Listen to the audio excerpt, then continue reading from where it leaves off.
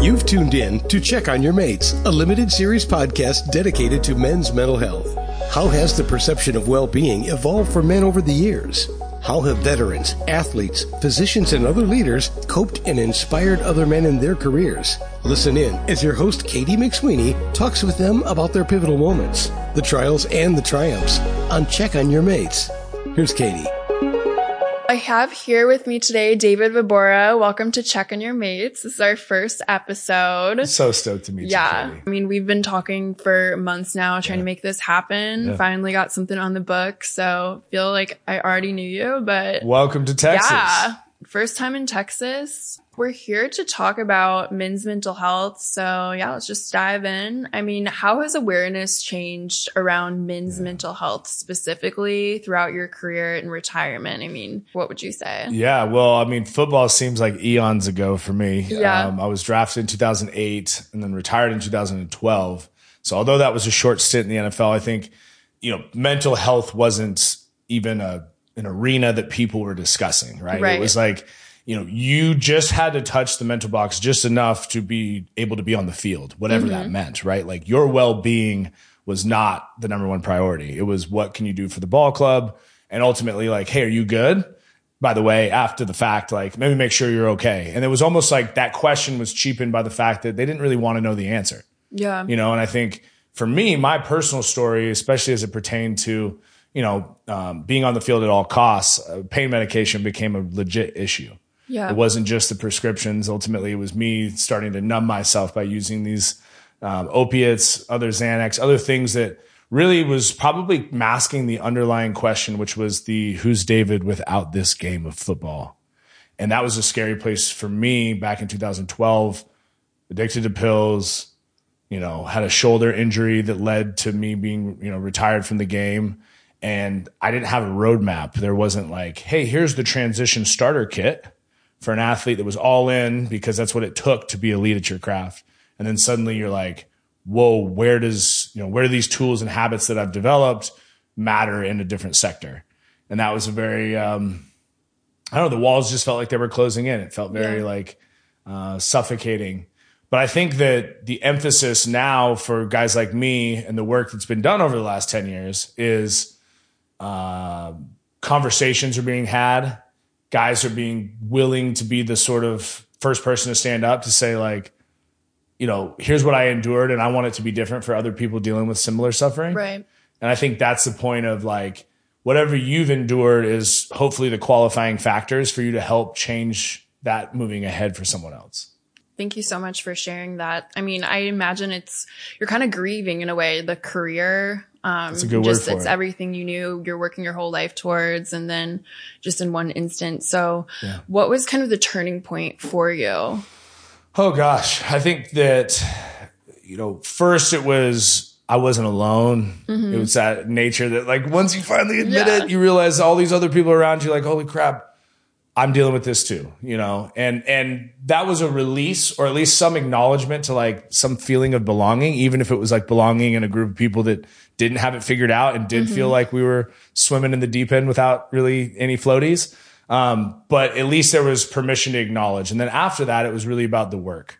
And that's the thing is I think people can get a release. Like, the real source of the wound for me as a man came as a 10-year-old boy when I was sexually abused by a neighbor boy, a boy that I thought the world of, that I wanted respect and validation from. And, that scar, I believe truly, I can say this sincerely, I wouldn't have made it in the NFL had that not occurred because all I cared was the outward applause. That was the armor that I put on. Football was the perfect game. The physical alpha nature, the machismo to go out and then have the hot girlfriend on the side and like have all of the image of this, leading top dog. But underneath there was just these questions, this imposter syndrome, this fear of, can I even continue to pretend that I'm this guy when I don't feel like this person? And I think that was where the house of cards was stilted on me being known for what I did, not truly for an intrinsic value of who I was. And so it's taken me, one, the ability to share those scars, to recognize that there's a lot of other people facing something similar. That feeling back to belonging is that like, the qualifying factors for where our superpowers lie aren't always in the gifts that we thought we wanted or the things that we list on our resume. Right. Sometimes it's in the difficulty of the worst thing you could imagine that is actually the thing that full circle is the qualifying factor that gives you the keys to the kingdom.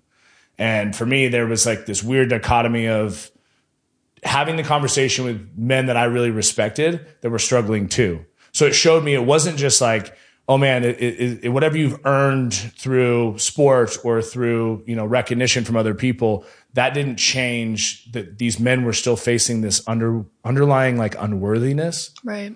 And that's what led me on this quest, especially with the work that I've done through my gym, is like realizing that people's value and worth it has to be enveloped and developed through connection with other people. Like as men, when we're isolated, those demons are really, really loud. So it's about how do we move collectively to and through difficulty without a roadmap, but we're together. So all the more, worthy of this mission collectively. Wow. No, thanks so much for sharing. I know you were mentioning to me too that every man needs a mentor and mentee. So who would you say was your mentor and how did that all happen? And we're sitting in his office right now. Clint Bruce, Navy SEAL officer, Naval Academy grad, outstanding linebacker, the right side of the ball, best position in football. But Clint is a man who, has an abundance of fruits out of his life, but he doesn't care about the credit. He said this, and I'll say this proudly because his dad told him this. And there's two types of people. There's someone that walks in a room as a here I am type of person, and somebody who comes in a room as a there you are type of person. And Clint is the latter. He's the type of person that realizes that his gifts are meant for the betterment of other people. Therefore, his gifts are powerful, right? And that I think he's done a lot to pour into me. The reason that I met Staff Sergeant Travis Mills, a quadruple amputee, to which I challenged him to work out and ultimately started this nonprofit gym 10 years ago that trains people with disabilities. Clint basically, at the time the Cowboys, Sean Lee got hurt, one of their linebackers, and Clint was in my office down in this building. And Clint looked at me when my agent called me because the Cowboys wanted me to come and sign. And he said, "Do you want me to tell you what I think you're thinking?" Because he could tell I was struggling with it. So yes, sir. And he said, "I don't think you want to push pause on what you're doing out here with these warriors. Wow. Football's familiar." And although the paychecks would have been a little bit nicer in football, he was right. And he could tell me something to keep me from, or actually maybe just to point me in the right direction to know what true north was. And it was a worth that wasn't about football. It wasn't about being seen. It was about pouring into others. So I think that the service component of what Clint has taught me, is where I found true north in my life. And it's a similar thing when I try to pay it forward with guys I work with at the gym, right? Or young men in general. It's like, how do I establish their best traits as a leader and do it in a way where it's not what they think their greatest attribute is, right? Give me a guy who's good looking with charisma, who's athletic and all these things. Let me show him how to be courageous and vulnerable. That's going to be the way that men are going to follow him. Not in the way that maybe people thought before. Well, oh my gosh, I can't even imagine. Thank you so much for sharing that. And as you know, men and women obviously communicate completely different. And someone can call me at 3 a.m., crying her eyes out, FaceTime me. I wouldn't think anything of it. I'll stay on the phone with her. Obviously, guys communicate completely different. So how many lieutenants would you say are in your posse? People you can run into with open arms? Yeah, I think you're right. Men and women, they certainly do communicate differently. And where I think females, from an emotional perspective, need to communicate through words and express that feelings. Otherwise, guys are like, can we go golf or go shoot or go do so? Activity driven connection is where I think guys, those walls come down. You imagine going to golf with a group of dudes, and first hole it's pretty stuffy. You got handshake hellos, guys that don't know each other. A couple holes, maybe a couple beers later, there's high fives and there's chest bumps, and by the end they're broing out with big hugs and otherwise. Right. So what is it in a healthy sense to put men in an arena where we can have shared activity, but also shared conversation? And so the question about how many lieutenants are in my posse, I'd say I have build a huge community here of men that I know I could call on. But there's probably 3 or 4 that I would say I'm safe to land in any state that I'm in, and I can plug in and recharge. So those that I can land with, it's less about any reciprocal like support or coaching, meaning like if I come to them and I just let it all out, they're not necessarily going to fix it or try to solve it. They're going to hold that space for me to just allow to kind of come apart. And I think that before, so often as men, back to how we communicate is, somebody, whether it's a woman or a man, they express, I'm feeling this way. And instantly we make a read on whether that's good or bad or whether they want to stay that way or not. And then we elicit some advice to change it. And sometimes, I had a friend of mine, actually, that's one of my best friends. He asked me this the other day. He said, DV, when was the last time you just gave yourself permission to be tired?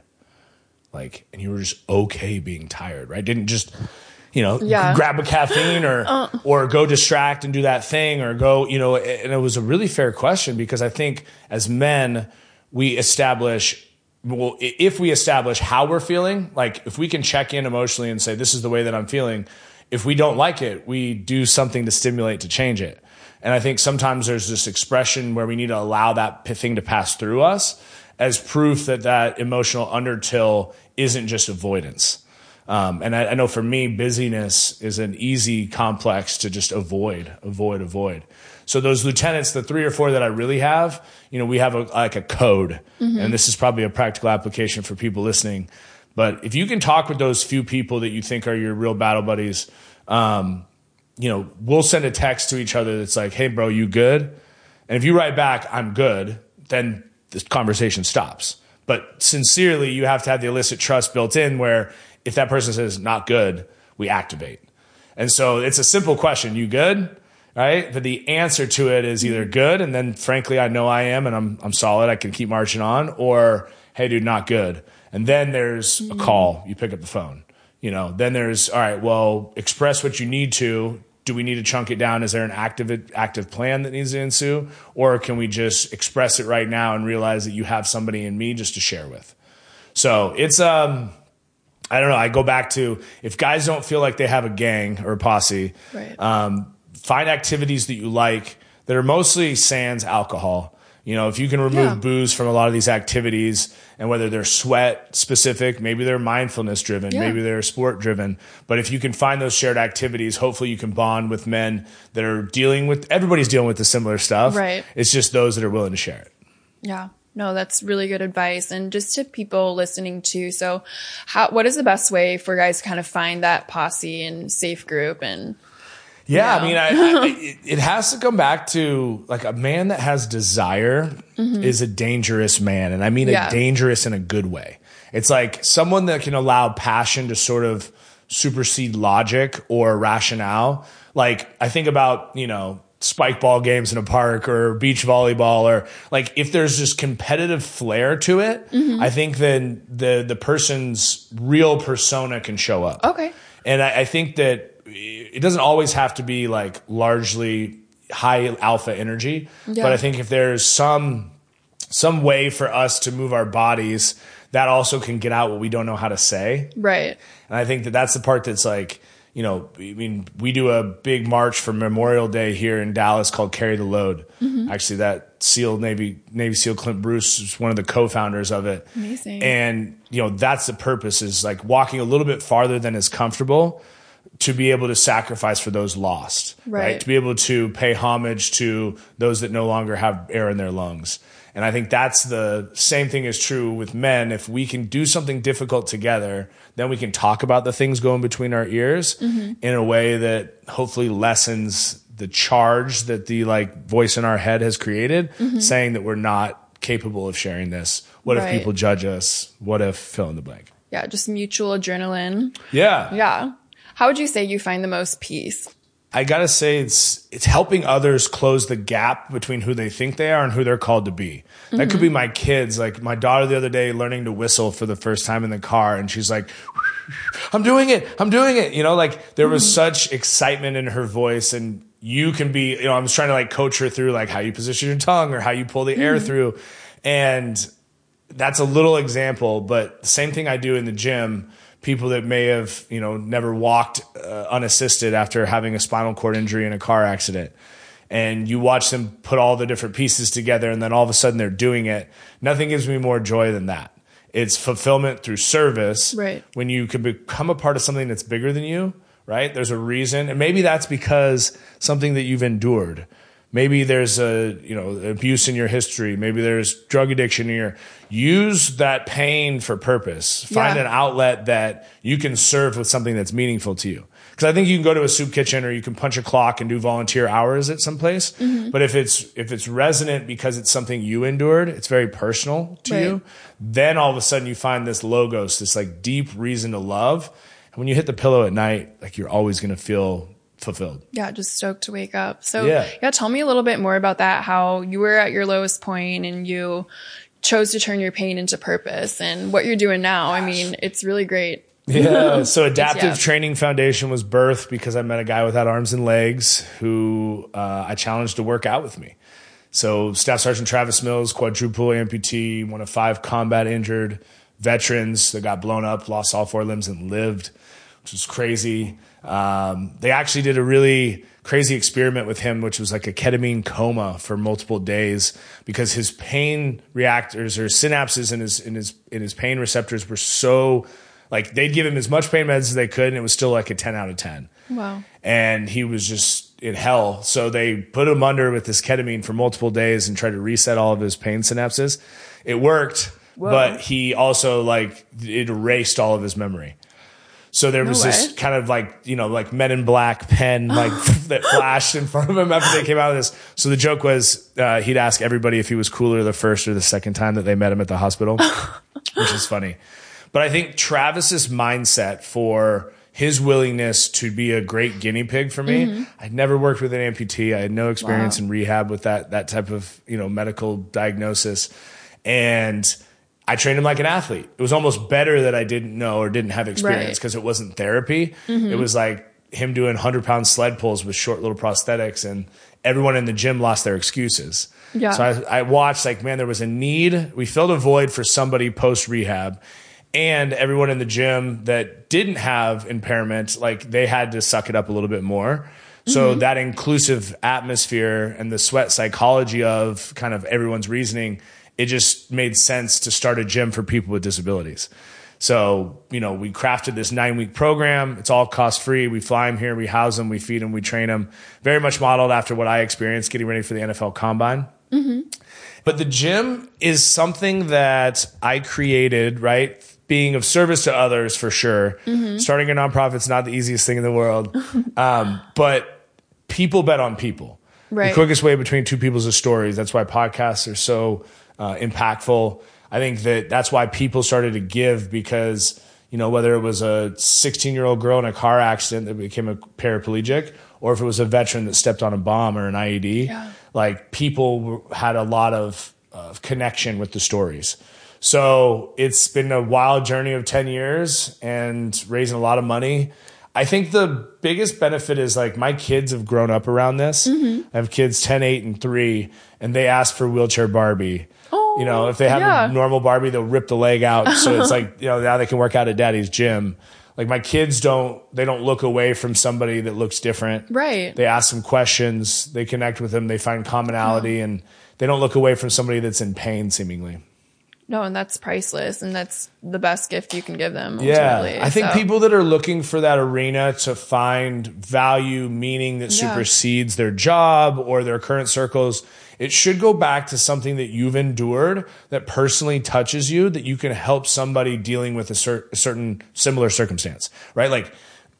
Pain is inevitable, suffering's optional. The pain that we're dealing with is the narrative around the scar that's been dealt to us. If we can recognize that the scar is just the scar, we may or may not have been able to control what happened to us, but the story that we have about it is the part that keeps us struggling with it. Mm-hmm. The opportunity to get out of that story is to help someone else enduring a similar story. Yeah. So that goes back to mentor, mentee. It's if people poured into you and you realize you can be of service to somebody else dealing with a similar difficulty, how do you lighten your load and their load? It's by helping them through that season. And I know that people are like, well, I'm not a therapist, or I don't feel like I'm confident enough to help myself. How much less help you? Well, I think it's when you come alongside someone dealing with that, the tools and opportunities, they start to become more clear. Yeah. So rather than you being on this lost road, trying to forge your own way, you have somebody there with you, and you guys collectively can make your way through it. Yeah, absolutely. Like just what you said about how every man needs a mentor and mentee was just so profound to me, because it's something that I never really thought about. So tell me a little bit more about your mentee. I mean, you told me all about your mentor, but and how has that been fulfilling for you, like mentoring someone in return? Yeah, I think there's a little, I'll say this to all the men listening, because I do believe this. There's a little you, there's a small version of you that unless you tend to him, acknowledge him, and give him the space and grace, right? Like lots of times we have this voice in our head that's like a slave driver. It's the you suck, right? Go harder, you're not worth it. But at some point, if we were coaching our little 10-year-old self in a sport, we wouldn't talk to him like that. Right. It's like, why do we say these things to ourselves, but we don't say them out loud? We never say it to some little 10-year-old version of us.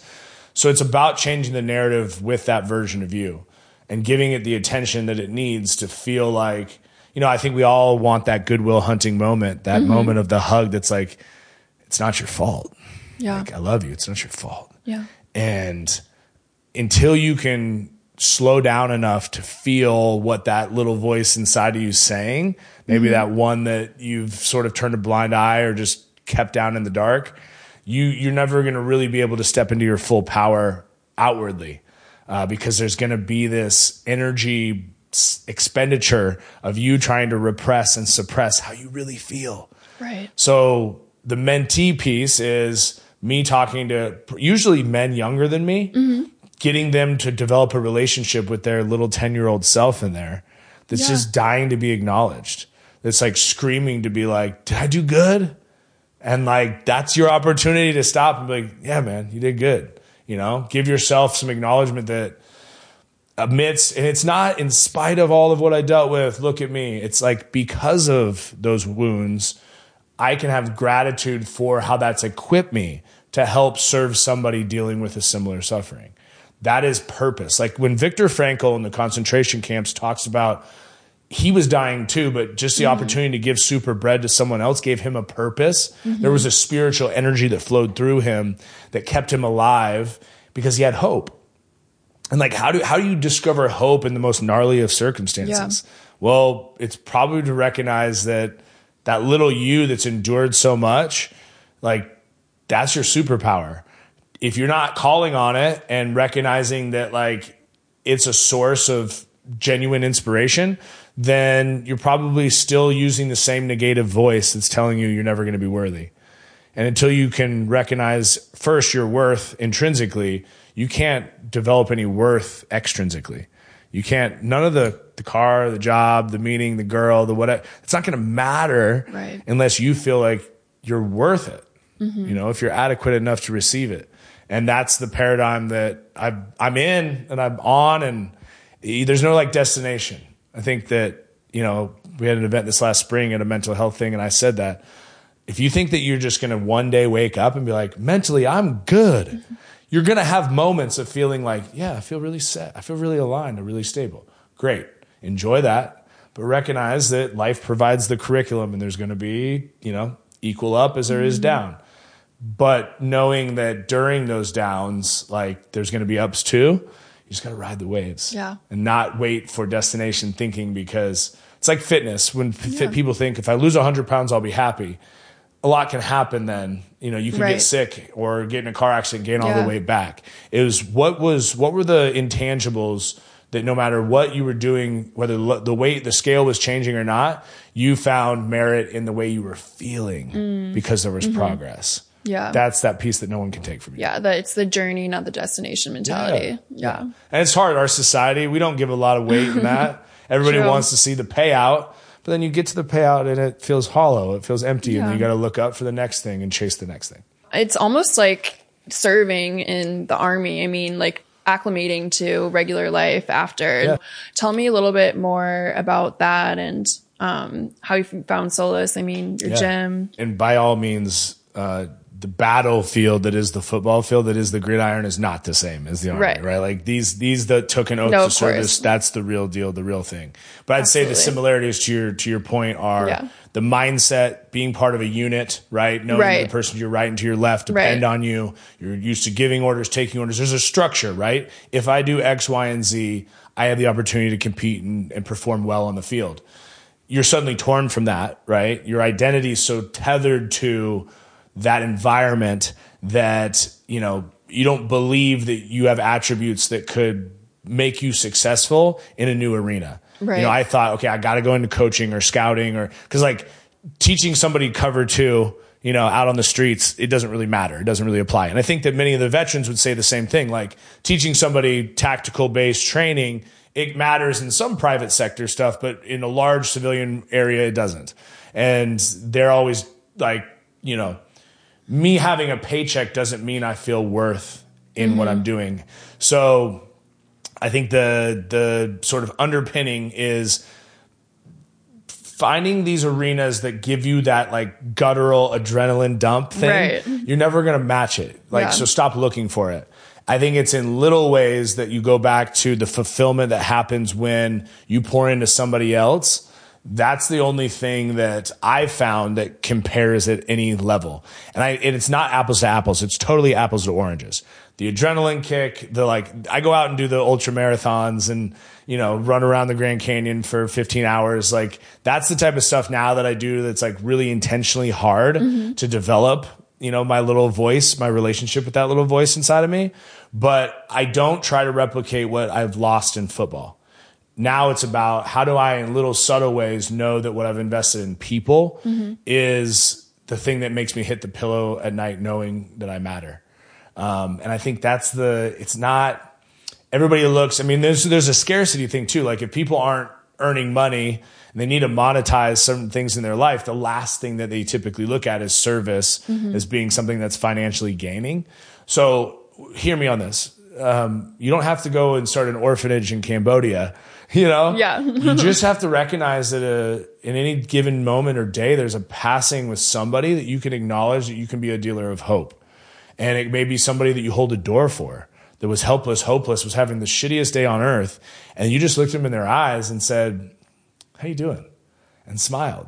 Like that may be a soul recognition in another that just that day changed the world for somebody. Yeah. If you can live in service of becoming that powerful all the time, not because you deserve the credit, but because you can be a catalyst for this energy and all of it as it flowers on earth, that's a really cool way to look about the universe, to walk about your day and feel like, there's a miracle unfolding right around me. I get to be a part of it, but I have to attune to see it. If you live in service of that, it's very Forrest Gumpian. Right? It's like all of a sudden I looked up and I was running and there's all these people behind me. And yeah, sure. If that's what you were supposed to be doing, then like make everything happen around you as a miracle. And then all of a sudden you'll watch those miracles unfold. And this sounds like some hippy dippy shit. This sounds like I've discovered this because it's paradoxical, which is life. The more that I go in and to be less of what I think I need and more of service to others, I get so much more back. Right. It's a crazy counterintuitive game. But if my intention is set and I'm coming to it for the purpose of helping somebody else, then the benefit always outweighs whatever the effort is. Yeah, absolutely. Just putting in the energy that you want to see just exchange around the world in general. Going back to the whole mentee standpoint, what do you hope for the next generation of men? How have you taught your sons just some tools to equip them? Just because, as you know, it's a silent national crisis, just the male suicide rates and just what do you hope for the future generation? And such a good question. What are some tools that we can teach the younger ones? Yeah. So no one taught me that when I feel like I'm spiraling out of control or I'm just teething with anger, to get still and breathe. Right. It's so crazy because, again, as a young man, as a male, there's a lot of affirmation and actually applause in anger. Yeah. This is the lever to pull on, right? Because you can use it. You can use it in working out. You can use it to flex your will and and achieve for the sake of proving that you're of value to this earth. But what if that, and I'll say this boldly, what if that quote unquote ambition was actually masked insecurity? What if it was actually you buying into a lie that the world has told you that you have to do something to matter? What if instead, when you were dealing with unsettling emotions, there was the potential in you to stop, to pause, to breathe, and let it pass through you? What then would remain? How then could you consciously choose rather than unconsciously respond or react in your life? I think the magic in that is like, I personally have benefited from using these tools, mindfulness, meditation, breath work, not always in a triage sense, not always when I feel like I'm gonna have a panic attack, I go to it, but in a daily 15 minutes in the morning, 15 minutes in the night, sometimes an alarm midway through the day to do 5 or 10 minutes during the day. That has helped me lower the cup, so to speak, right? Yes. So that when life does happen, when someone cuts you off in traffic or your spouse says that thing or the kids mess up at school, it doesn't overflow. You have the ability to, I have this tattoo right here. It says, everything is temporary. And, you know, that's my version of this too shall pass, right? Or every storm runs out of rain. Like, we get so caught in the mental, emotional powers to react. I'll give a tool to people listening that is very practical, very pragmatic. I use it anytime before I step on stage to speak. When you recognize in your physical body, because it is about the mind-body connection, when you recognize that maybe you have a lump in your throat, maybe your palms are sweaty, you're racing hard a little bit, you're nervous about something, you're spun out. Find 5 things that you can see. Look at them. Say them out loud. Say them in your head, whatever you need to. 5 things you can see. 4 things you can feel. Maybe it's your toes in your shoes, hair on the back of your neck. Find those 4 things you can feel. 3 things you can hear. Just get still, get quiet. You can pick up 3 things you hear. 2 things you can smell. Hopefully they smell okay. What's the inside of your mouth taste like? Take a deep breath. And welcome back to the present moment, because your brain does not have the capacity to focus on whatever the narrative was previously that had you spun out and the 5, 4, 3, 2, 1 of your physical senses grounding you back to the present moment. So you can use that to disrupt the thought patterns. Again, where we put our focus and attention is what derives our feelings and emotions, not the other way around.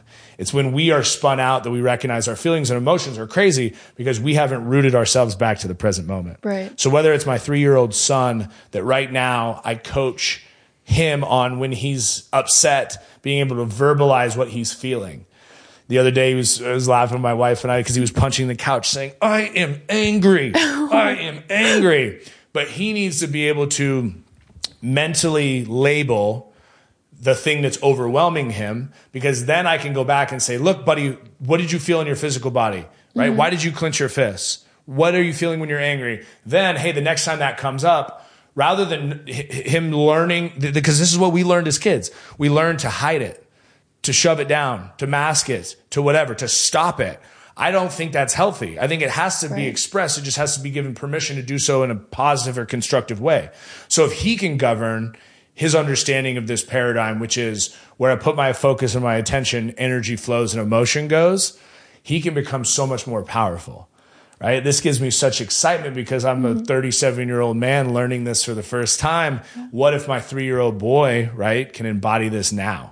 How much farther along in the game? And what can he be as a catalyst to other young men to give them the permission slip to be the same? That's incredible. It gives me chills. Thank you. That fired me up too. Amazing. I wasn't ready for that to come out, and it did. Let's go. Unstoppable. But just going back to just why it's like such a problem is because you guys don't learn those tools when you're young, just men in general in the past. And I just wanted to ask you, have you had any experiences with losing buddies to suicide? I've just noticed a trend by around age 30, a guy has lost at least one buddy or had some sort of connection. Yeah, really difficult. I could name a few, but Sergeant Stephen Jacko, we lost January 3rd of 2018. You know, I wear this 22 kill honor ring. You know, it's certainly more than 20 a day. Veterans that take their own life. It's worn on the hand you salute with, on the trigger finger. Both as a statement is something that, you know, if I'm on a plane, it's usual that the person next to me will say, hey, what's that ring?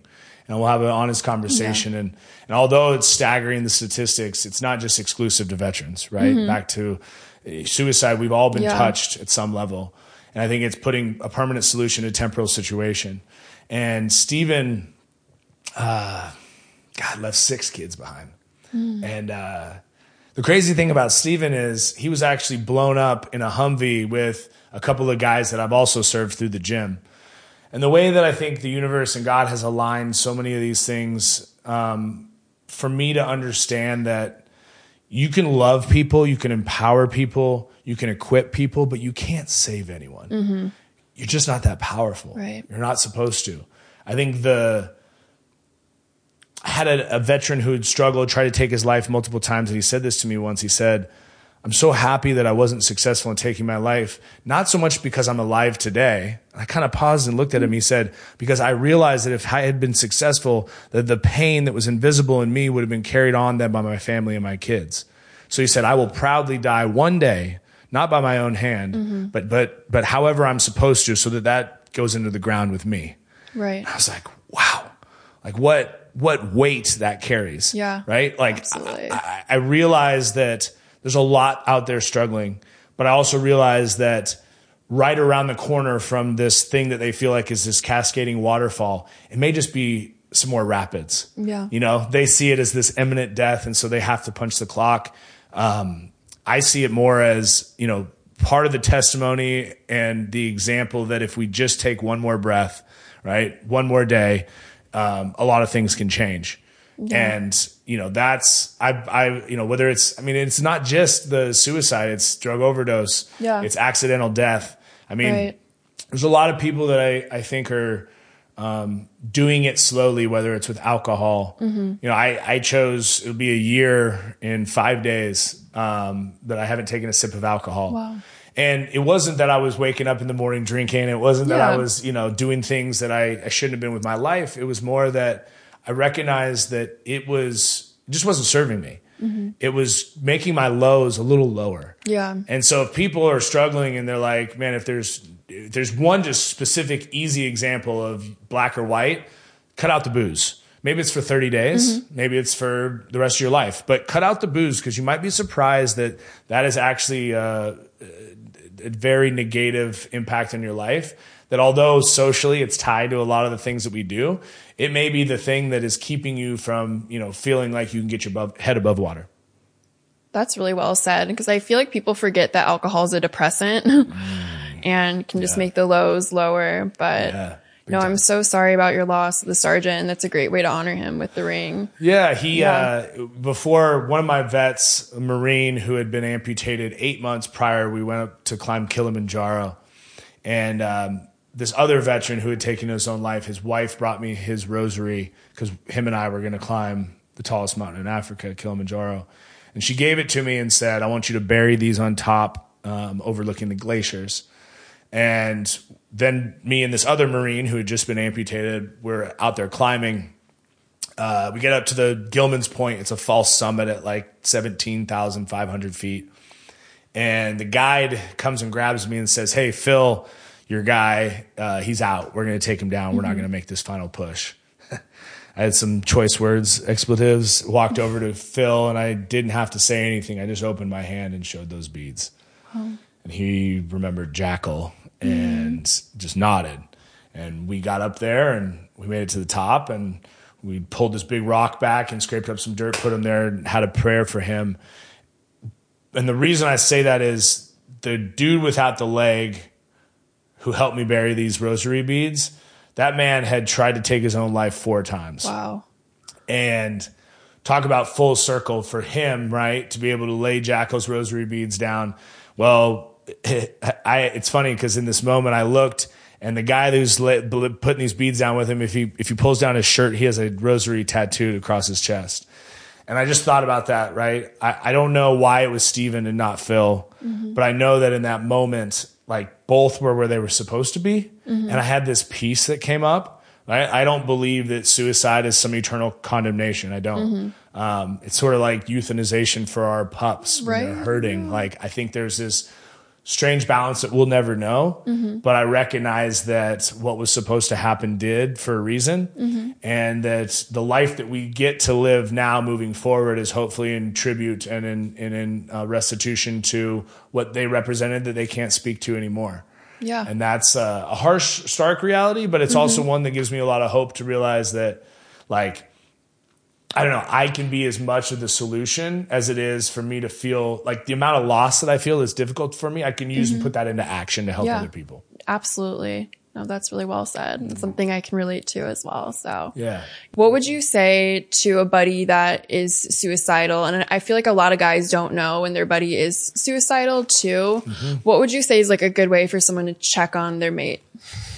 I mean, I think if you have the rapport with someone to be able to straight up ask the question, do it. But know that the answer may be that person sort of just like positioning themselves. I think that getting face to face, like connecting, if you have the capacity to be able to do something, an activity together, that is always the best way to really get the feeling of that person. Read that aura, their energy, the things they're saying, the comments they're making, the kind of fleeting, is that laugh sincere thing? Because I think if not, you'll know the difference of somebody that's just propagating and putting on.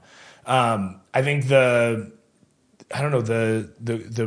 maybe the better question is like, an exercise I do with people is this, like David with my gym is blank, and fill in what that is. David without my gym, right? If my gym no longer exists, who am I without those things?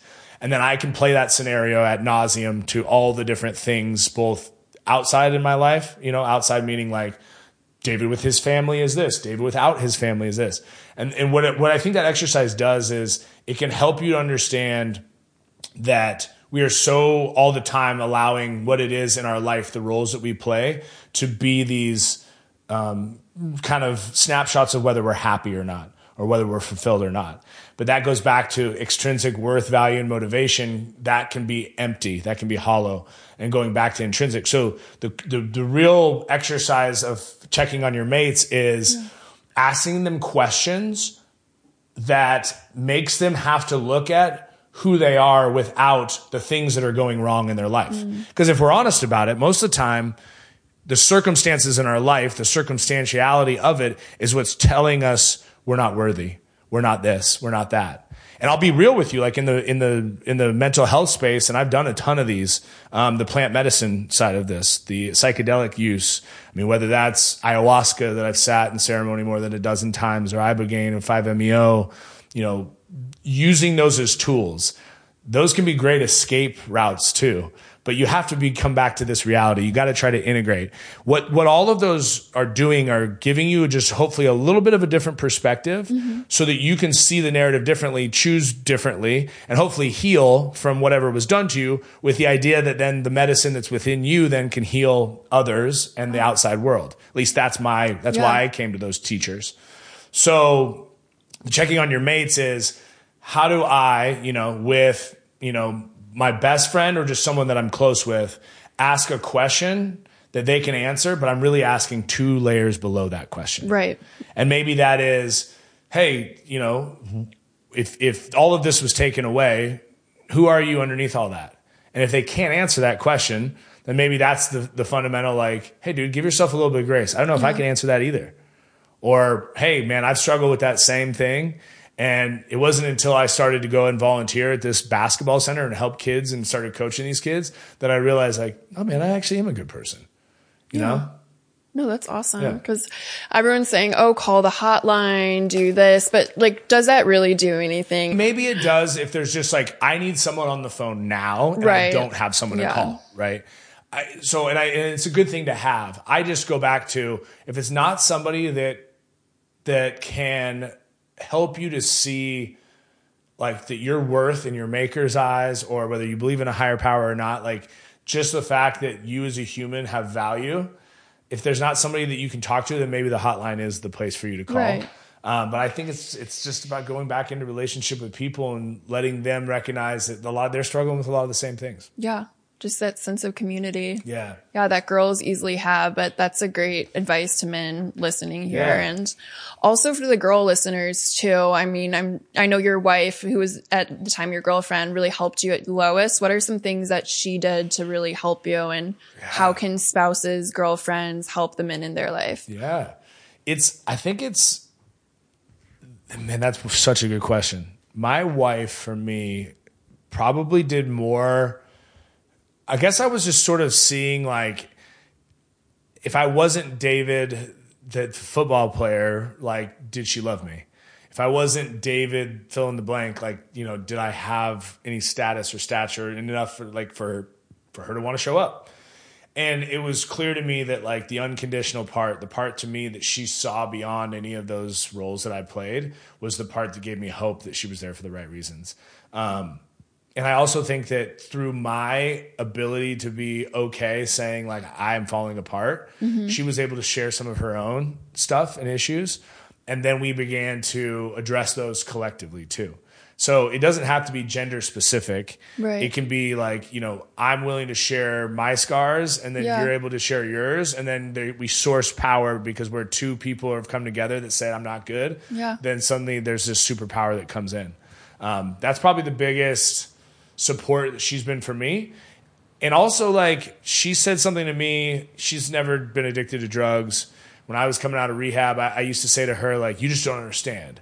And it was sort of this, like, badge of I could because I'd gone through something she hadn't, I could stand fast in this, like, you just, you know, you don't know the depths of this. And she had to say to me, like, yeah, but do you want me to? Yeah. And it wasn't until I was like, oh God, no. Like, I wouldn't want anybody to feel that. Like, you know, no, you don't want anybody to have to feel this heaviness, this weight of depression or anxiety or these other things. So it's probably more about you expressing what you feel and just giving permission to somebody that doesn't understand, but just for them to be there for you, that it's like, it's as much on you giving that person permission to be there for you as it is for them to be there for you. No, absolutely. Yeah. And it just comes into, like, vulnerability on both sides, because sometimes people just won't know. I mean, in my situation, I was just as shocked. So it's always like the hindsight that gets us. Yeah. So Speak to your situation a little bit, because I think, you know. Yeah, absolutely. So it's kind of like my why behind it. I mean, similar to you, just like, I prayed for my pain to be turned into purpose. I said that prayer and God answered it the next day. And just going back to his memorial, one of his friends, who's an Aussie dude, said, check on your mates, man, check on your mates. And then that just stuck with me. And it's not putting the responsibility on the buddies. Like, I don't want that to be implied by the name. It's just like, how can we check collectively, like, as humans, in on with each other? And especially men, because there's plenty of charities for females, but none for men specifically. And they're the majority of suicides, and men are villainized in modern media.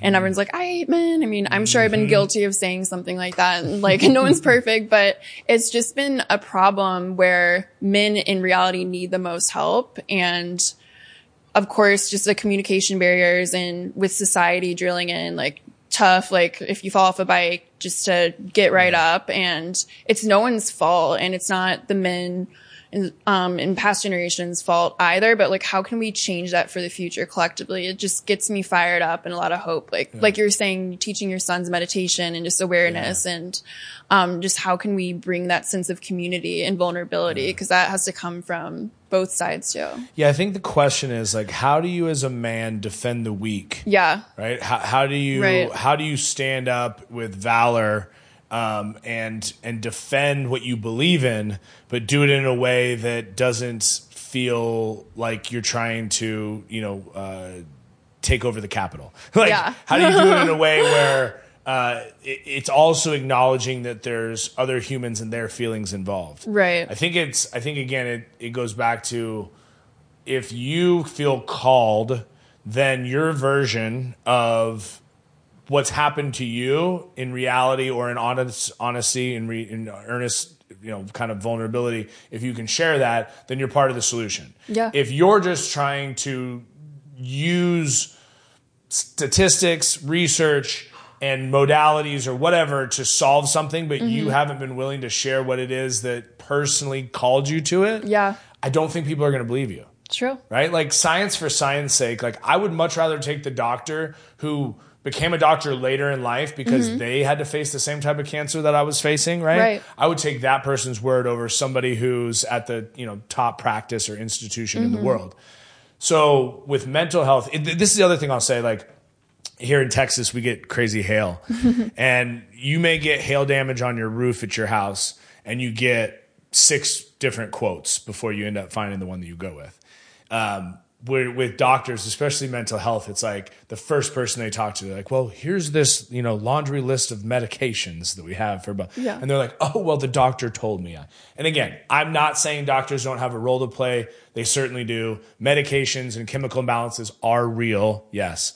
And I think that, again, that doctor is doing this cop-out thing that is, I'm going to instill this as the silver bullet and not give you any of what we're talking about here. Right. It's both and, right? What if we started with the ability to do activity, right? Find holistic methods to help moderate some of the chemical imbalances and just be real about what it is, speak up about the shit in our head.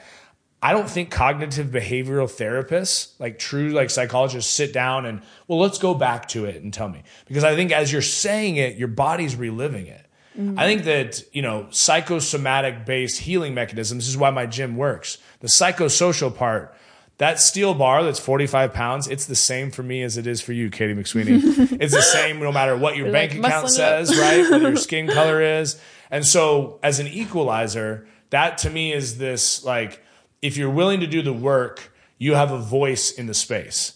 I think doctors sit back and they prescribe things, right? They enlist things that are supposed to help you, but then you're isolated on your own, just blindly trusting this thing. So how do you integrate with community, find good holistic tools, habits, breath work, yoga, exercise, fill in the blank, and maybe have a medication too, right? That is in tandem and parallel. That's for a cycle or a season, and you reassess constantly. It's this sort of inclusive arena for what could move the bar in the right direction, not just, oh gosh, I'm broken. If I take this medication, I'm going to be fixed. It doesn't work like that. Right. No, just a much more holistic approach, and just also community. I mean, just isolation. I was reading like men who are divorced, for example, or just alone are more likely to die by suicide. So just really having that sense of community and reaching out. Idle hands is the devil's playground. Yeah. But that's what's crazy is thinking back to what I said earlier, which is how can I not have to be incessantly busy to avoid whatever that still small voice is in silence. So the practice, the intentionality, the tending to your own garden is that if I don't pull some of these weeds, if I don't get still and hang out in the garden to assess my plants, I can keep dumping Miracle Grow on them, right? And being pissed off when everything else is growing rampant. Or I can tend to the slowing down and doing the hard work that's necessary to prune to these things. Nobody wants to do the pruning. It's not sexy. It's not fun.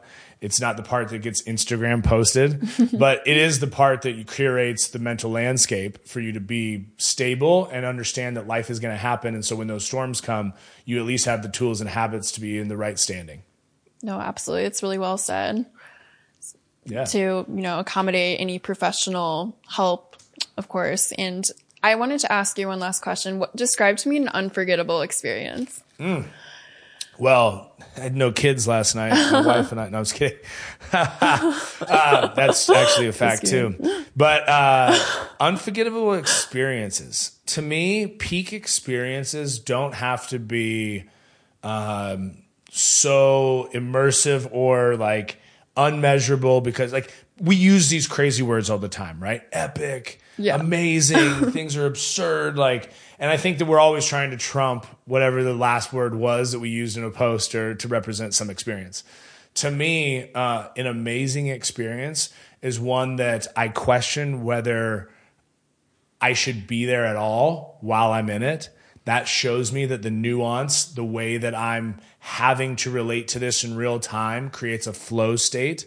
It makes me have to lock in mentally, emotionally, spiritually, physically in a way that takes all of me, right? I mentioned running the Grand Canyon just recently. And so we started on one side, ran to the other rim, and then ran back in about 12 hours. So it was just under 50 miles.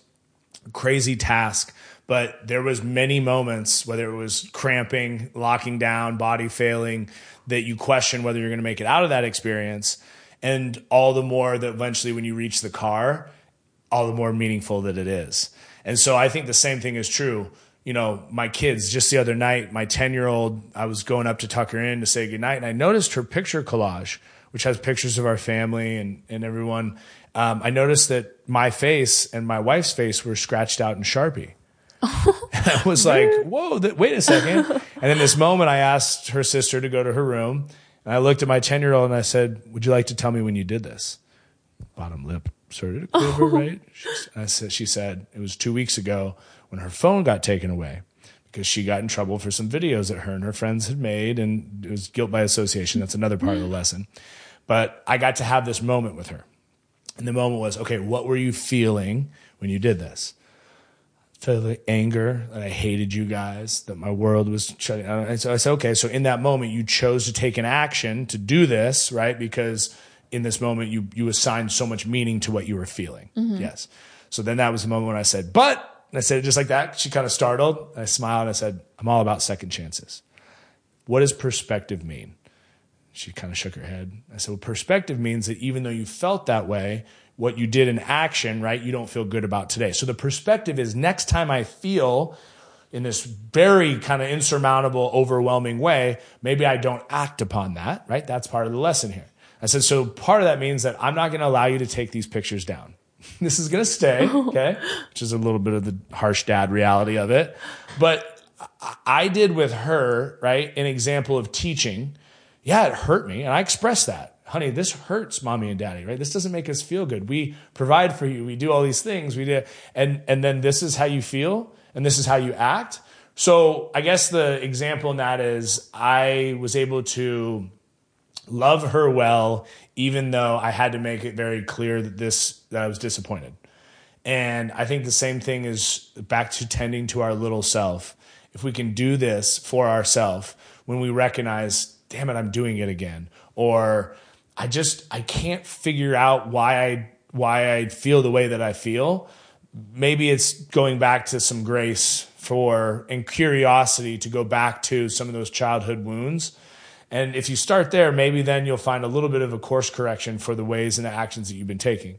You know, maybe chasing the next relationship isn't the place that you should be because you're just looking to distract to find somebody to fill a void that they're never going to fill. Right. Maybe it's, I want to recognize I'm going to be single for 6 months and do this intentional mindfulness practice, do these other things, begin to write and journal in a way that helps me to see the patterns of the things so I can choose better next time. Yeah. That's becoming a conscious human being. And I just have a lot of respect for that. Those are the type of people that I want to be around. That's awesome. Yeah. What is a hard decision that you had to make but are glad that you did? I think checking myself into treatment for the opiates and the drugs was huge. I mean, you have this stigma about, you know, and I'll say this to people, there's some great inpatient, there's some great outpatient programs. There's bad inpatient, bad outpatient programs too. You know, 12-step as it pertains to whether it's Alcoholics Anonymous, you know, NA, or, you know, Sexaholics Anonymous, whatever, like someone like me that I think toes this line between an addictive personality, because I can be so all in on something that if it's for the sake of charity and raising money and serving people, like that's a constructive arena to place that energy and attention, right? If I look at it in, you know, pleasure seeking and self gain, I'll run myself into the ground because, you know, pleasure for pleasure's sake is just addiction at its best. So it's the understanding that where can I find, you know, that my greatest gifts are also my greatest weaknesses, but I have to call them into action in the right percentage at the right time. Having someone like my wife is really key because she can, you know, she knows who she married and she can help me place some left and right lateral limits. But I think the choice is more on, am I picking this up because it's habitual, or am I intentionally grabbing for it because today it's the thing that I'm supposed to do? And that takes a lot of time and just kind of emotional intelligence. No, absolutely. Well, thank you so much for all your insight, and just wanted to end just on a lighter note. So I had one last question for you. Yeah. What's a funny story that only your family knows about you? A funny story that only my family knows about me. really great question. So back to growing up as a kid, when I was basically, I think I was probably 8 or 9 years old, and I went over to my neighbor's house, and I never had pistachios before. And so pistachios, I couldn't believe how amazing these things were. And my mom called. It was time for me to come back. I eventually come home, but I had my fix for pistachios. So it was later on, and I fake crashed my bike in front of the neighbor's house so that the lady would come out and be like, "Are you okay, right? And what do you need?" I'm like, "Oh, I think I need some more pistachios." So I get some more pistachios. I get called back again. My mom's like, "God, get home," right? I finally get home, and I called the neighbors, and I said, "Hey, look, my mom has a recipe. She's cooking pistachio soup." I said, could we borrow a cup of pistachios, right? Totally took it on myself. I go over to get the cup of pistachios, come back. My mom's like, "Pistachio soup, huh?" And so the reason I tell that story is your boy was a little bit of a storyteller as a kid. And the pistachio soup thing was interesting because I realized like you can have influence and persuasion. And like when you find something that you like, there's a lot of ways to kind of deal the game. And as a young kid, I realized like I could use my sort of charisma and capability and capacities to get what I wanted. I think the difference that changed for me in that was the recognizing that like if I do something that I want to do, but it actually betters somebody else in the end, then those pistachios, like they never stop coming. And that's the purpose today is like, I can find that so much of what I've been able to experience, it's amazing, and so much of the difficulties of it, the way that I position the story to other people can give them excitement, enthusiasm for life, and hopefully a joy to take on whatever it is that they feel like is unfathomable or too big. And that's the piece that I'm going to keep doing and keep trying to encourage people through. I love that. Keep looking for the pistachios. Yeah, pistachio soup. Shout out to Karen next door and the pistachios that she keeps abundant. I love that. Well, David, it was a pleasure having you on. And yeah, reminder, check on your mates, guys. Check on your mates. Yeah, that's it. And figure out a way that's personal to you. I think all the ideas that we've shared today, there's probably a couple that stuck or a couple that were like, "Oh yeah, I could do that." And I love that what you said. It's like in the moment of the deepest pain, you were able to pull out the check on your mates and then now put purpose and infrastructure behind helping people. Absolutely. So just even one person, that's all that matters. That's right. So, and same with you. What you're doing with ATF, go on adaptivetrainingfoundation.org. Yeah, you got it. Yeah, check it out. If you're in Dallas, check out the gym. Really amazing work, what he's doing. Thanks, Katie. Yeah, rocking. Absolutely. All right. Awesome.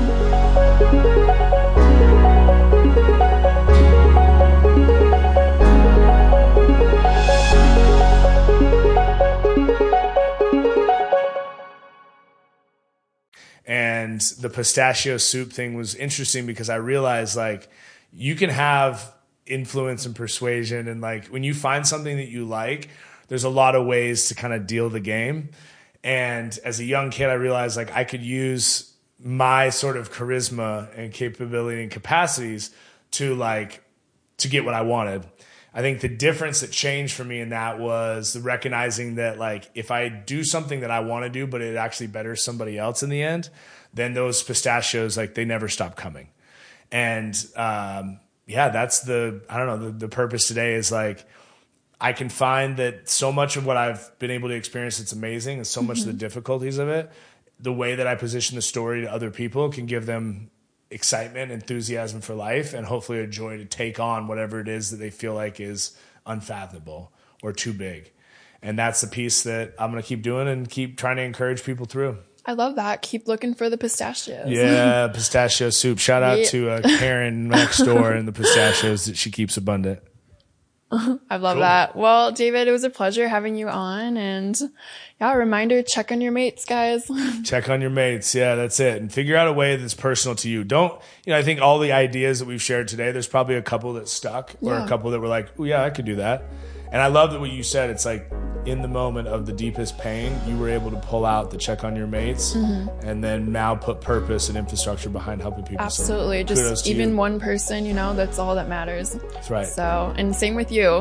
What you're doing with ATF, go on adaptivetrainingfoundation.org. Yeah, you got it. Yeah, check it out. If you're in Dallas, check out the gym. Really amazing work, what he's doing. Thanks, Katie. Yeah, Rocking. absolutely. All right. Awesome.